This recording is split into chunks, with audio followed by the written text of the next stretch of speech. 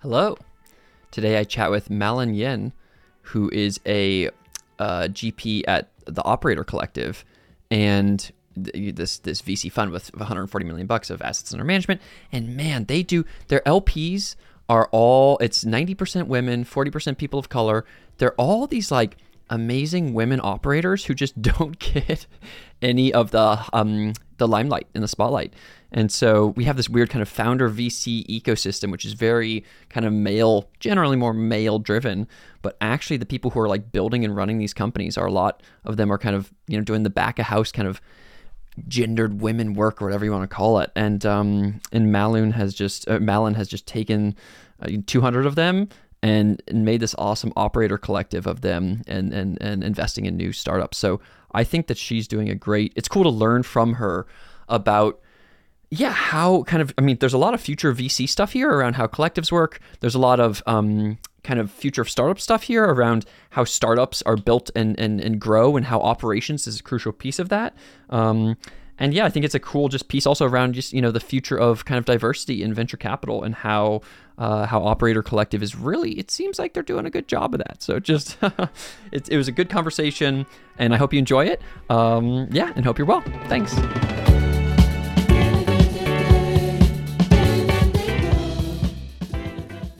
Hello, Reese's Pieces. I'm Reese, the co-founder of Root, and welcome to The Reese Show.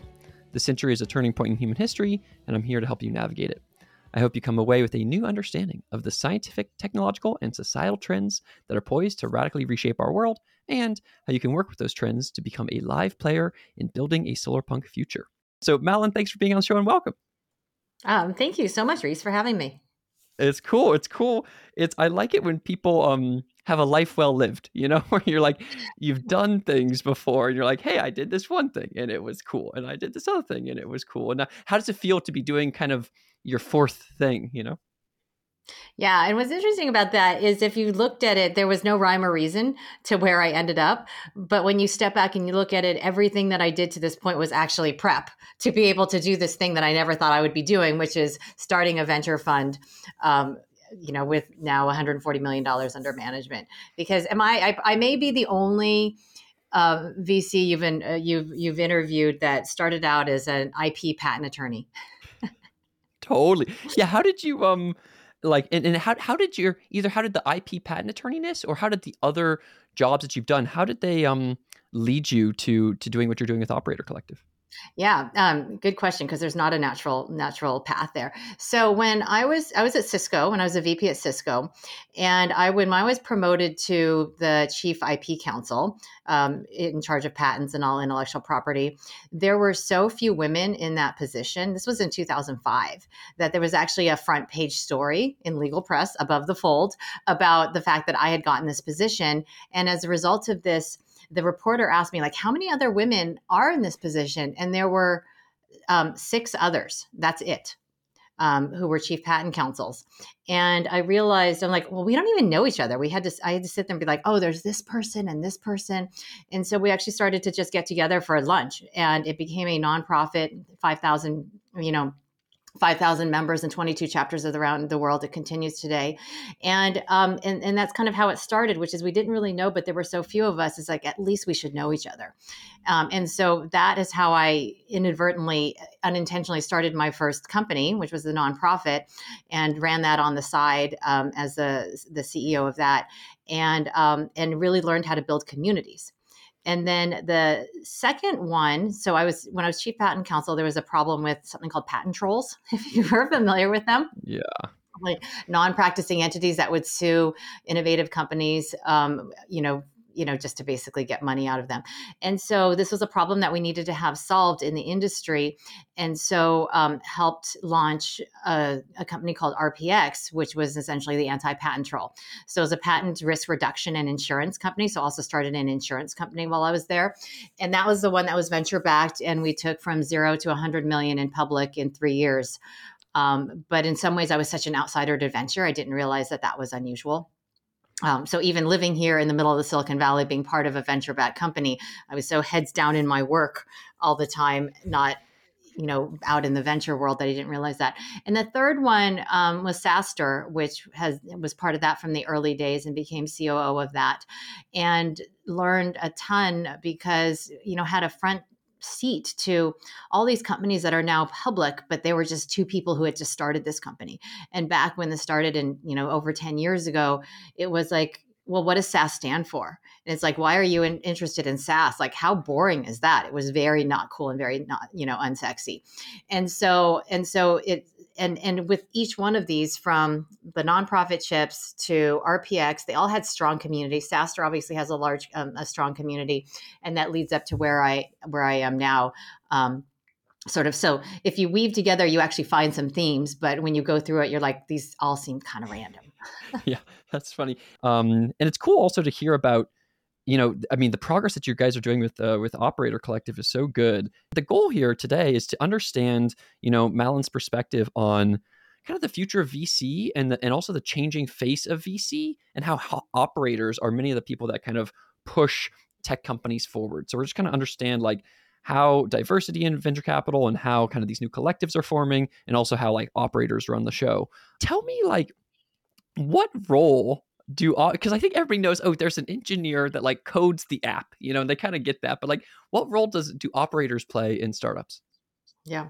So when I started Operator Collective, we had to define what an operator was because it wasn't really clear. Because there were, in the VC world, there were founders, which is pretty clear what a founder is, and there are VCs, which is pretty clear what that is, and like, what are operators? And it's the people who are not the founders. They might be part of the early founding team, but they're not the founders, but they're the people who build, grow, and scale up these companies. And so it can be early stage operators, it can be later stage. But what it is, and what I did with Operator Collective, it's not just someone who does operations. It can be, an operator can be someone who is the VP of engineering, who has built and scaled up the engineering team. It is someone who runs product. And so it's a variety. And so when I started Operator Collective, what I realized, I was so heads down just working all the time. And like a lot of the people in Operator Collective, which is mostly women, we're mostly women over the age of 40, and most of us have kids, which means that we just really, and then throw COVID in there, we barely have any free time to go, hang out at some, happy hour to try and figure out what we want to invest in and how to invest in venture. And so, but my aha moment and why I put together Operator Collective is that after we took the venture-backed company private again, for the first time, I had a moment to say, hey, what do I want to do? And what I loved working with, I love working with founders. I had been a founder myself, and I loved working with founders, loved helping them. And so as soon as it became known that I was like, hey, I'm just looking to talk to anyone, a lot of VCs and founders were like, hey, will you talk to this company? Will you talk to this company? And because I had grown enterprise revenue from the ground up to essentially 300 million when we took the company private again, turns out you actually learn a few things along the way when you've done that. And not that many people have done it. And so when I sat down and talked to these founders who are, great and passionate, but most of them had not done quite that before. And so they would ask me all these questions and I would answer, and they'd be like, wow, that's brilliant. And I'm like, oh, it's kind of second nature to me. And then that was my aha moment, which is because they have a different skill set and a background than I had. This is what my life is, and that's what I lived.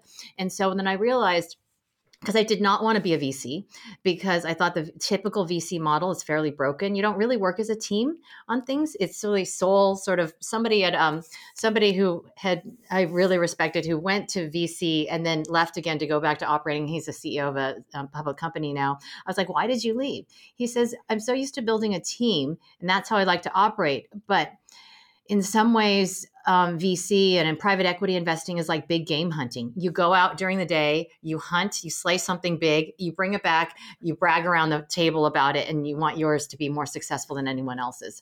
And so I was like, and in many ways, right, you're in competition with your very own partners, which just doesn't seem to optimize for best results.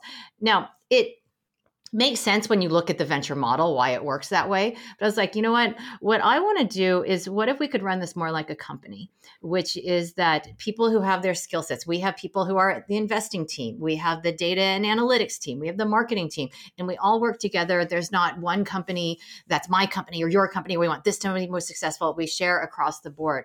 And so, but going back to your question is, why did when I put this together, what I realized was that the VC world largely revolves around VCs and founders, obviously two very important parts of the VC world. But operators were really kind of an afterthought. People like me who had built up and scaled up these companies, but we're not the founders, so we're not in that natural sort of ecosystem, and also it's not a part of our natural networks. I was like, but they all realized, like as they did when, my aha moment was like, oh, they actually want to talk to people like me. They just don't know people like me because our networks don't intersect. So if I could put together a fund that, one, works as a team, because that's what I think optimizes for best results, and two, could bring in all these very busy operators who were like me, didn't really have a lot of free time to go figure out how to navigate the venture ecosystem, but do it on terms that worked for those operators, then we could put together a very successful fund, because those founders would then have access to these operators as needed. And we could find a way to expand wealth creation and opportunity in the venture world to bring in these ultra talented operators who otherwise were not participating and did not have the opportunity to participate in venture. And so the first fund, it was the first time I was a GP. 4 years ago when we launched it, a lot of skepticism, which is like, what are you doing? You've never raised a fund before. I had been the operating partner at Saster Fund, but had not been a GP. And I was not one of these super angels, or did not have the net worth either to be a super angel who had like 100 different investments, et cetera. And so at the beginning, we thought, everyone's like, oh, you'll be able to raise like $5 or $10 million from people that you know. And we ended up raising over $50 million. And not just operator LPs who are like these badass, incredible operators, but also from institutional investors, foundations and endowments, which is very unusual for a first-time fund, and incredibly grateful for these foundations and endowments who said, hey, you're a first-timer, you don't look like anything we've ever done, but we believe in your vision and that you can build this. Because at the time, as I'm sure you've talked to lots of these founders, it was like me in a PowerPoint deck. And it's like and someone who luckily a lot of people believed that this could be what it is. Anyway, Yeah. so when I did this, I mean, when I said, okay, having been a founder, what kind of operators do I want to bring around the table? It's who are the people that you need when you're growing and scaling a company, from the early days to when you're on your way to going public, et cetera. And so I built that. So I started with operations people who are also in charge of revenue. Then we did sales, marketing, product, technology. We also have like partnerships people, legal, finance folks, et cetera. So that you as a founder don't have to like try to figure out like, how do you even manage a cap table? How do you even manage your advisors to figure out how to keep them up to speed enough to understand when someone might have something in their background that could help accelerate you? So yes, we're a venture fund, and Operator Collective Invests, it's one entry on the cap table, but you have 200 plus operator LPs who are investors in your company now. But then it's not up to you, Reese, to be like, which one of these 200 operators do I need to tap right now? It's like, that's what we do we have very extensive like data systems and things where we're tracking and understanding what is the background that someone needs. So to the extent that my core team is incredibly talented, so privileged to have them, but it's not just our team and our set of experiences and our connections. It's us plus the 200 plus operator LPs, all of their experience, credibility, network, and connections that we tap into. So you can think of it as a multiplier effect, and also in a more efficient way for a founder to be able to tap into this. Yeah, that's great. I think there's a lot of beautiful things I want to kind of pop off the stack there. One of them is, it's like, I kind of think about the operations is funny because, yeah, it's really, as you said, it's across so many different things. It's not just like, I feel like the original version of operations, or the vibe was like, oh, the like person who like, I don't know, deals with the trash or the spreadsheets, or I don't know, there's something like the back, and then it's like, actually it's so it's strategy, it's people, it's how to run your engineering thing. Should you choose Jira, all that kind of stuff. And because just when you're making a company, there are, and you know this better than most people, there's a lot of crap to do. And so it's like operations is like, how do you do all the crap in an efficient way, and how do you prioritize it so you're doing the most important stuff? How much of this like operations not being part of that VC founder cycle, is that, how gendered is this situation? I mean, that's a complicated question. Yeah. How long do you have? But I mean, that is part of what I wanted to do here, which was a lot of times it's just the people in the background who are heads down working, who don't get any of the credit.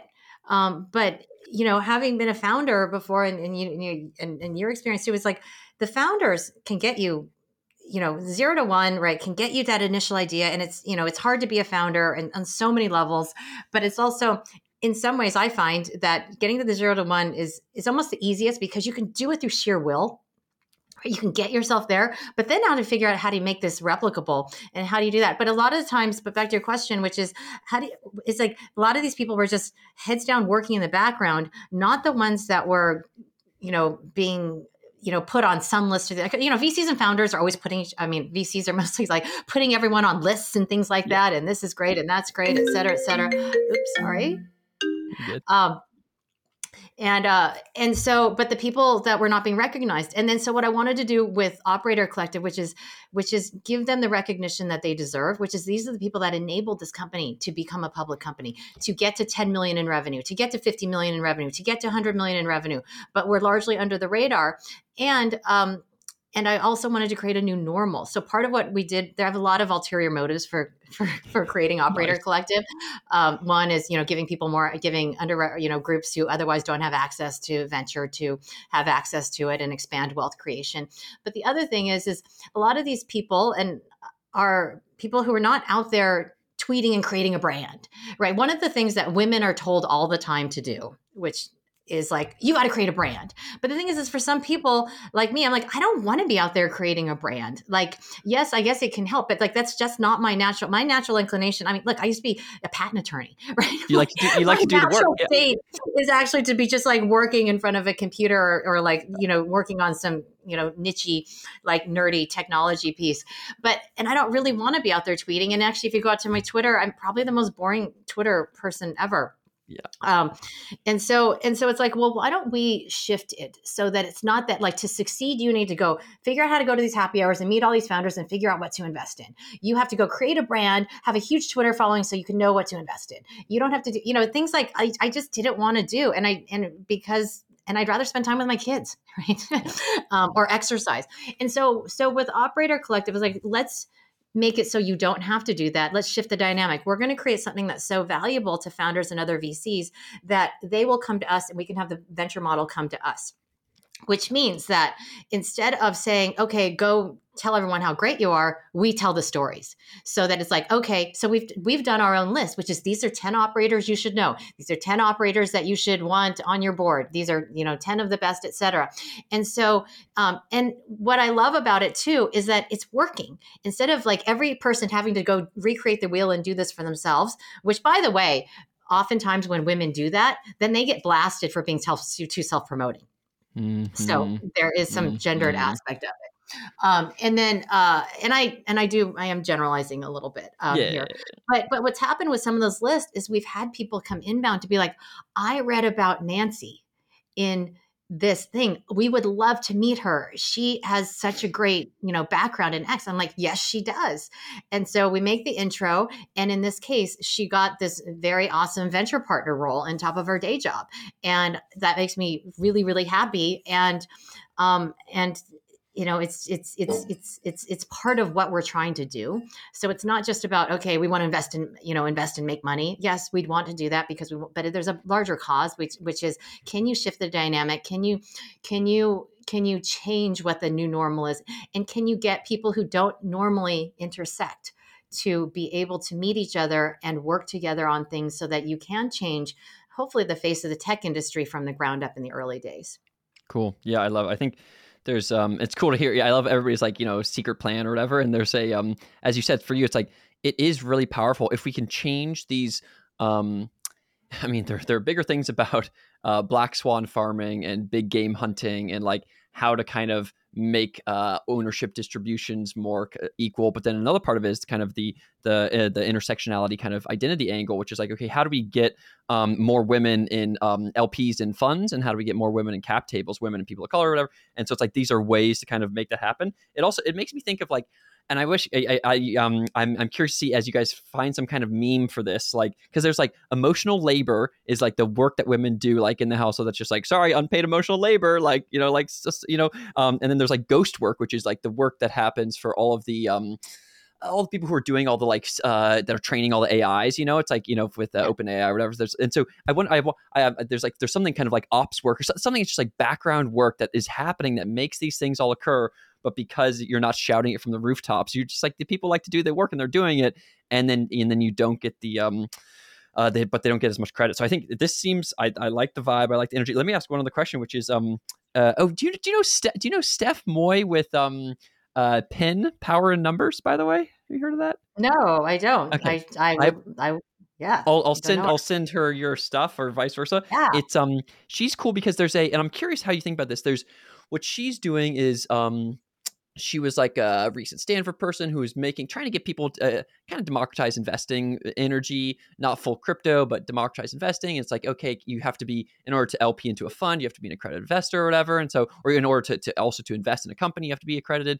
And so they found this like investment club legal rule so that you can, with only $3,000, you can get in one of these investment clubs. And then those investment clubs can then, you do follow-on fundings with like the top VCs into various good orgs. And their kind of value add, it makes me think of yours, which is, people want PIN on their cap table or a PIN collective on their cap table, because if you have 20 different angels, well, why not just replace one of those angels with a collective, And so tell me about that within the frame of because I see something similar with Operator Collective, where it's like, oh, put an Operator Collective there, because then you get access to this awesome kind of community. How do you think about the future of like collectives and like, getting ownership on cap tables? How do you think about that?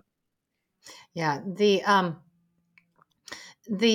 And that's exactly what it is. It's like having done this and also talking to lots of our founders too, which is they say, um, being, I have all of I've heard many of our founders say this, which is I have all of these, big names on our cap table, but they're invested in so many other companies that it's hard to get the help from them. And also sometimes these big names are so um, high up there. So we have CEOs and we have founders who are part of Operator LP, but intentionally, like, not only do we have the Zoom CEO, Eric Yuan, we intentionally, this is before Zoom went public, that they even joined us, because everyone knows Zoom now, which was, we also had the CFO and the CMO. So it was intentionally not just the CEO, because the CEOs and the founders get all the opportunities, but the next layer down don't necessarily do that. And so you could have all these great names that are great from a PR perspective. And yeah, some of them will help when you ask them, but it is very hard to just know who you need help from and who might be in a position to do so or have something in background. And that's what half of our business, that is Operator Collective, is knowing our community and figuring out how to efficiently tap this. My third hire was a data scientist. Anna, who is phenomenal, and she has built up our systems to allow us to do this. It's not just, oh, who do I happen to remember who might actually do this, because that's not scalable. And so when I built this, it was like, how do you continue to scale this so that it's not just what's in my head or someone else's head, but we actually track, like, how much have we tapped each person, what kind of requests have we, and then we do these collab reports that we give to our founders and we review with them. Here's all the things that we've done. Help us understand what's the most value add for you. What are the kind of things that we can do? So it's not just, oh, we'll just make an intro when you ask us to. And so that is part of, that is part of it. I don't That's think I great. Yeah, actually it's like, answered your question though. no, you did. No, you definitely did. No, it's like, and what you're doing is, yeah, you're doing, in order to have a community like that, in order to, it's easy when it's like, okay, blah, blah, blah, Reese is on your cap table. And I just kind of look through my brain and I'm like, okay, who should you chat with? Maybe this person or whatever, and like, that's fine. But then it doesn't scale. And so if you have, these 200, like a bunch of different operators, if you have, 200 operator LPs and all this stuff, then it's like, okay, cool. How do you know that you're kind of connecting people in the network best and kind of linking folks up? And I think it's really smart to do it's a weird, just like kind of like power law thing where you have, Yeah. all of the attention is on the random founders and VCs with these big names. Oh, I have this random person. Okay, cool. Do they help? No, they have like a lot on their plate. But like the people who are just even one click down, even the CFO or CMO or whatever it might be, can be super, super helpful. And they have like 10x less. They're just as helpful, and they have 10x less kind of Yeah. or 10x more time or whatever. Well, and the other thing is, when I first started this, I thought, oh, it's people who have been there, done that, can help you scale up your company. But yes, they do that, or like they can help you. Like someone had just said, somebody wants to start a partnerships channel because it just works really well for the company. So I introduced them to two of our folks, two of our LPs who run partnerships, and I got this email from him, this text from him, and he's like, "Oh my god." Like a half hour with her just saved me 6 months worth of time. She said X, Y, and Z to do this. Duh. He's like, face plant. It's so obvious when someone said it. But I'm like, of course you wouldn't know this. You have 10 million things to do. And when someone who's done this for 25 years can tell you, hey, actually, this is how you do it because this is the way that incentives are aligned and people are paid. So if you do this, it's going to unlock it as opposed to what you're trying to do right now. So that I knew, and I thought that it was. But the other two things that I didn't quite appreciate quite as much was that second, because we're not just the CEOs and because we focused on making sure we have active operators now, not just a bunch of retired operators, they are the buyers of all these products because we invest primarily in enterprise and B2B. And so when you look at, the companies that that our operators represent, they're the ones that everyone wants to sell to.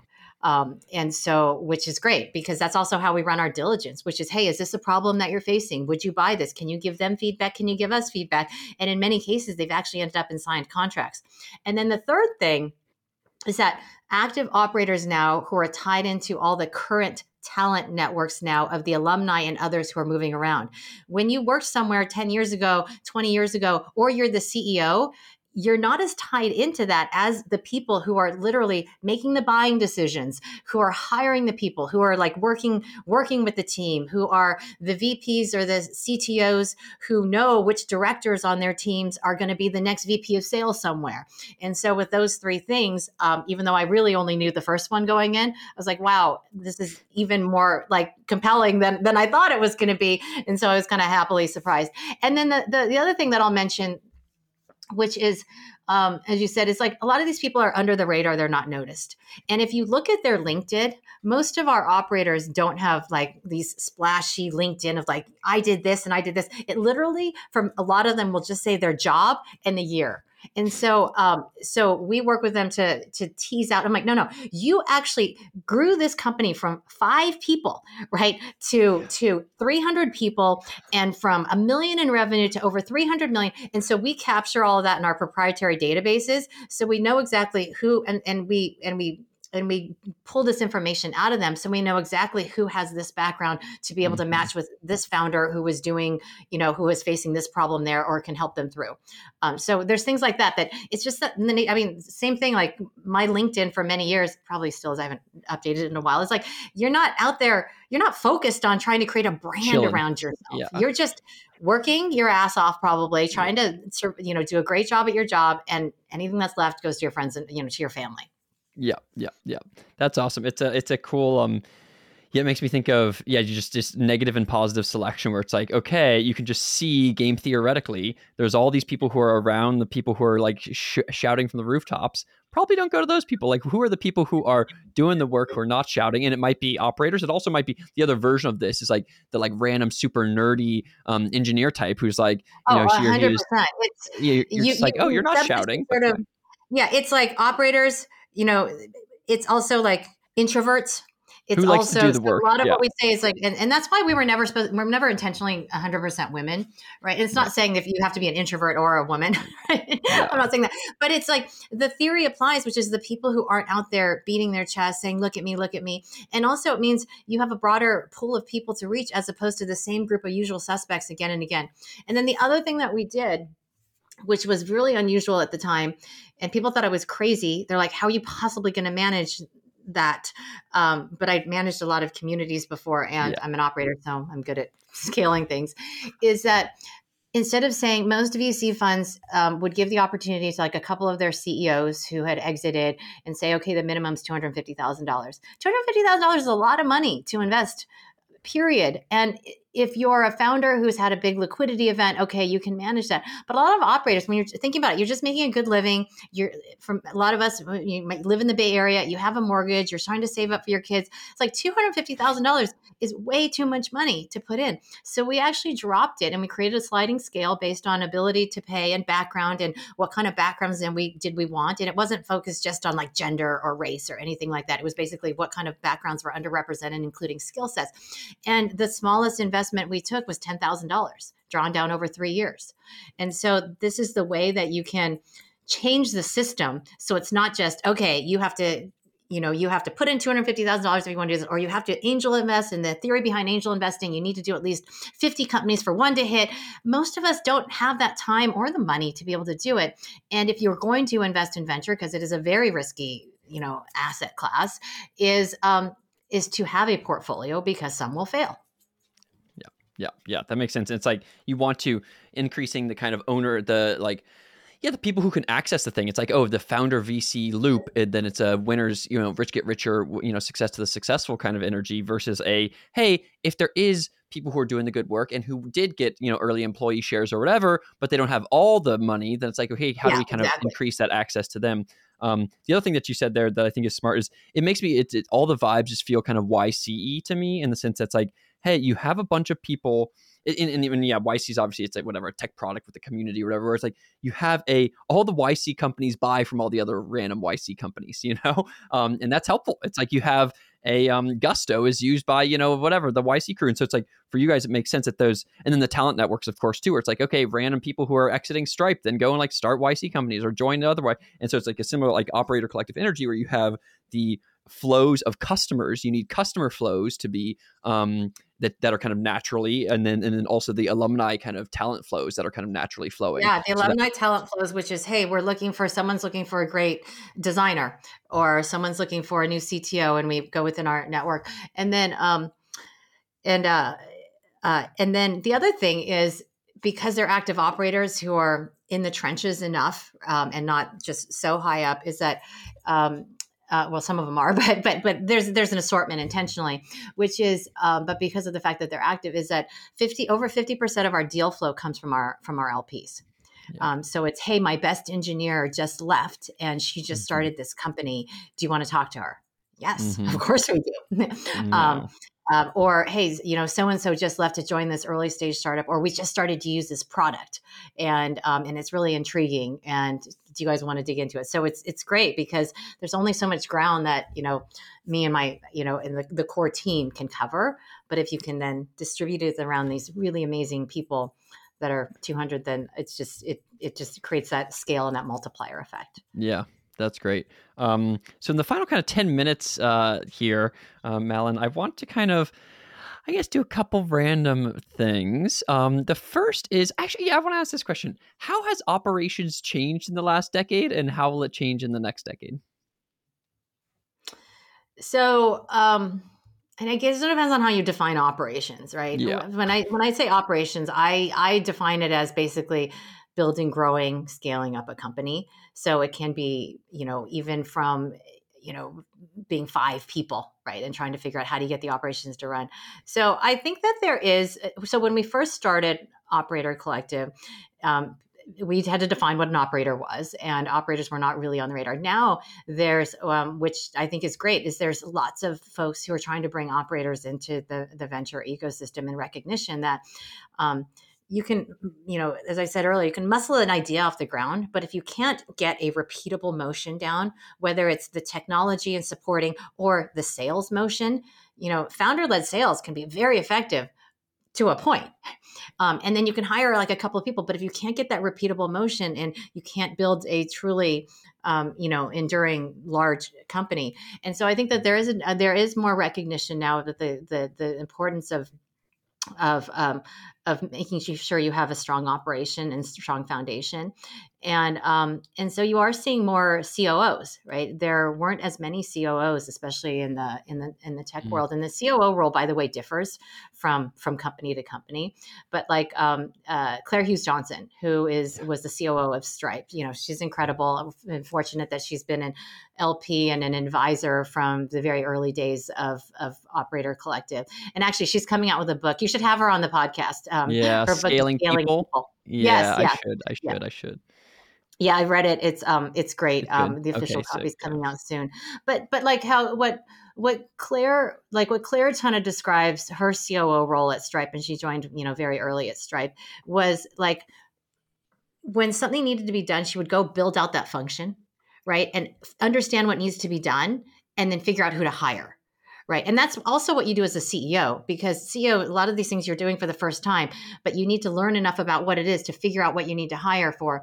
Because it also like, what is my sales motion? Is it a PLG motion? Right? Is it a channel motion? Is it a heavy enterprise sale? Is it an SMB? Because until you know that, and lots of times it takes the CEO or the Claires of the world to like figure out like what is that initial niche that we're going into, so that you can figure out who to hire, who has the skill set, who then can build a team that can scale from that, is incredibly important. And so I think there's recognition. A lot of we do that with our CEOs, which is, okay, you need to build out this function. This is what we think is a PLG. Yours is, we're going to convert to, we're going to convert over to that. So here's 2 or 3 experts who have done this before, and it will help you understand better than I can, right? Because I'm actually not a PLG expert. How you do that, and along the way, they may be able to refer you to people who may be great candidates. And so I think there is a lot of recognition now, which I think is great, um, and that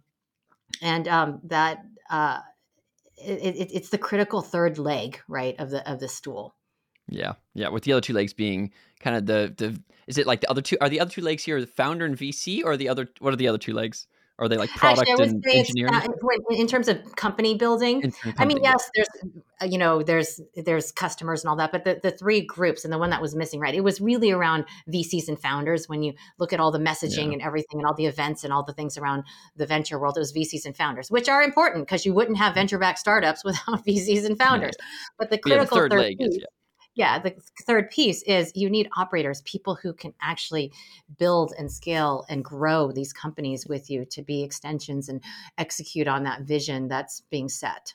Yeah. Cool. Yeah. Like it. And I think that, yeah, that I always love that frame of just, yeah, you, in order to, the whole thing of growing a company is learning the new things you need to do, doing them, prioritizing them, doing them, and then learning that function, as you're saying. And then you're like, okay, great. Now I know what this function is. Now I need to hire somebody for it, Yeah, who can do it better, right? Who can now who can do scale it it out? better. Yeah. Yeah. Yes. So repeating that process over and over again is like, is now more understood and will hopefully be continue to be understood in the next decade. I want to ask, what advice do you have for ambitious young people? Um, so so I spent a lot of my life feeling like an outsider. I had immigrant parents who still don't really speak much English, and always felt like an outsider for many parts of my time. From many, I'm 5'4" now, but for much of my life, I was also really really short, and I was one of these introverts, and like just didn't really ever feel like I fit in, and even when I became chief chief patent counsel at Cisco, I was one of the few who didn't have a technical degree. I have a high technical aptitude, but I was one of the few that didn't have an engineering or computer science degree. So, and then also, then having started the venture fund, not having been in a traditional venture background.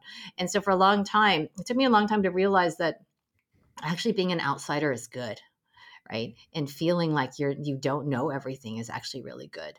And so hang on to that, because it allows you to approach things in a way that and to ask questions that other people might not ask, because they just assume, well, it's always done that way because you can't change it. And so even the way I started Operator Collective, I do all kinds of things, all within the legal regulations of a venture fund, but it's not run like any other venture fund. So as an so for the young people, I would say, even if you feel like you don't have the background, like look at what you do have and look at what you do know, and embrace the fact that the things that you don't know, or that you're not so jaded, or you're not so set in certain ways, will allow you to come up with something that's even more innovative. And then along those lines, though, when I started Operator Collective, a lot of people gave me a lot of great advice. And a lot of people also said, like, oh, you're never going to be able to do this if you do X. You're never going to be able to do this if you do this. And they all said with love, right? Because they're trying to help. And so some advice that you might get from people is like, oh, just ignore the naysayers. Like, just go do what you think is right. But the fact is, actually, you shouldn't ignore them. What you should do is hear what they're saying. The fact that they're taking the time to give you the feedback, and because they have that view, that is probably what someone else would think. So figure out a way to bolster what the perceived weakness is, and use your outsider perspective maybe to figure out how to do that as and turn it into a strength. So for instance, I had not had a long history of venture investing. And so I knew that. And so people said, well, you're never going to be able to raise more than $5 million, whatever. I said, you know what? And I don't think I know everything about venture investing. I think the model is sound, because I will be able to get the feedback from the people who are the buyers now. But I also brought in I'm super fortunate to have two of the most amazing advisors who are part of our investment advisory committee. And it's Dan Scheinman and Magdalena Yasil. Dan Scheinman is the first investor in Zoom and Arista. And I've known him for a long time. And he also ran Corp Dev at Cisco. So it's been, these are the two of the most successful enterprise investors in the world. And Magdalena Yasil, let me just ask you this. Have you heard of her before? No, I have not. Yeah. And hence, yes, and she was the first investor in Salesforce. She invested when nobody else would invest. She put in $500K of her own money. Her own venture fund turned it down like 2 or 3 times. No one would invest in it. It was the same thing with Dan Scheinman investing in Zoom. No one would fund Eric, because it was like, what, another video thing, whatever. And he was a solo founder. He was an immigrant, et cetera.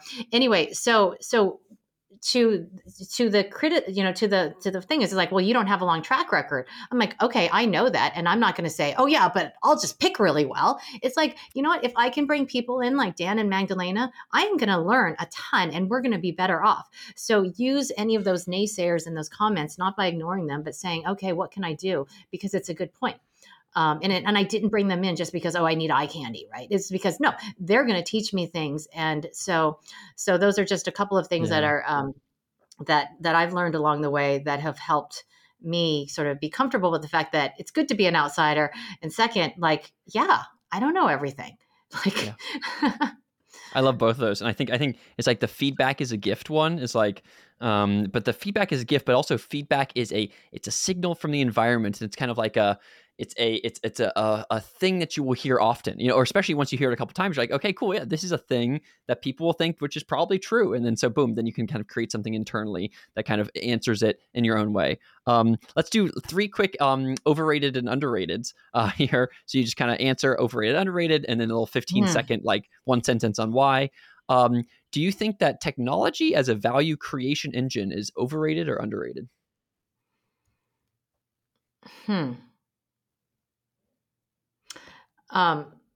So I think technology is a given. You need to have the technology, but remember, it's technology in itself is not going to be is not going to be the winner. I mean, the classic example of Betamax was better technology than VHS. So I think it's a fundamental. It needs to be there, but it is not the sole driver. It is not a sure success. Yeah, that's a long way of saying. I guess it's. Does that mean it's overrated? Overrated because you're like, it's a critical necessary piece, but it's not in and of itself going to create a winner. Exactly. Yep, that makes sense. You need the product and the distribution. You need the technology and the execution. What about the diversity problem in VC? Is that overrated or underrated? I think it's underrated. I love the fact that in the past 5+ years, with like the work that Allraise and others have done, have shown a spotlight on the problem. But then what you also saw was, okay, so a lot of venture funds ended up bringing more diversity into their partnership. But then you're also seeing 3 years later that those people have left. And it's a hard model. Bringing in the venture model is a very hard model, right? You have partners and things. So I'm not criticizing that anyone, it's hard. It's a hard model to make work. And so we need to do a lot more work in that area, because you're seeing people who have come in and come out. So there's well-meaning intentions, but execution is hard. Yeah, that makes sense. It makes me think of, just kind of like achievement gap stuff with high schoolers and in college. And you're like, okay, we're trying to get more, low income and kind of traditionally marginalized groups into college. Great, let's kind of pump them through these no excuses schools. Oh, damn, when they got to college, they kind of dropped out. So how do we think about that? And so it's like there's a whole funnel there of how do we make a more overall kind of diverse ecosystem. So does that make sense? Well, 100%. And even with all the tech companies, right, with the hiring, with others, which is like, it was like the focus was get in diverse candidates and hire them. But it's like, were they thriving? It's this exact same thing that you just said. It's like, okay, now we've got them in. You can't just throw them in and say, okay, now you're going to succeed. It's like, okay, they come in, they look different than everyone else. It's hard to be the only and the other and the different. And so how do you make sure that they succeed? That's a whole other set of problems. Yeah, I love that diversity. Or That's why I love. I would say. Yeah, and that's why I love DIB, that diversity, inclusion, and belonging. Diversity is who's in the room, and then belonging is like, do they feel like they belong there? So, great. Well, Mallun, thank you for coming on today. It's just cool to hear what you're doing with Operator Collective. I would say, after this, I feel bullish. I'm excited by what you all are doing, both for in terms of just like, operators doing things. I always just get excited by that. Like, I just love when people are doing the work. So thank you for doing the work. For listeners, if you want to check out Mallun online, she's at Twitter at MALLUN. That's Mallun. And then also, if you go to Operate, if you're a founder that's looking to chat with awesome, looking to build, grow, and scale your org, and wants that 200 LPs that have this experience already doing that, go to operatorcollective.com and send them an email. Anything else you want to say, Mallun, for our listeners today? Would love to hear from you. If you're an operator or if you're a founder, please reach out via the website, via Twitter, et cetera. Except I just had already scared you guys off by saying I'm the most boring Twitter person. But reach out anyway. Would love to hear from you. LinkedIn is also another great way. And Reese, thank you so much for doing the show and for having me. I really appreciate it. It's been so much fun talking to you. Yeah, thank you for saying that. Yeah, no, I like learning, and I learned a lot, which is good. Thank you, everybody, and goodbye.